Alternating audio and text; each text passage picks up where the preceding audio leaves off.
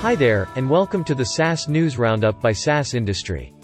My name is Kevin, and I'll be sharing with you the latest from the SaaS world. MSMEx, an edtech company for small businesses, has received $1 million in a pre-Series A investment.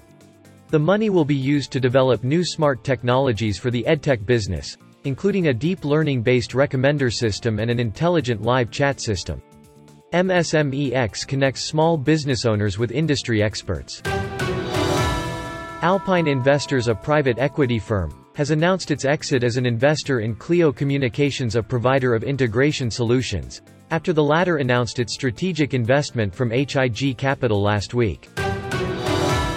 That's it from us here at the SaaS Industry.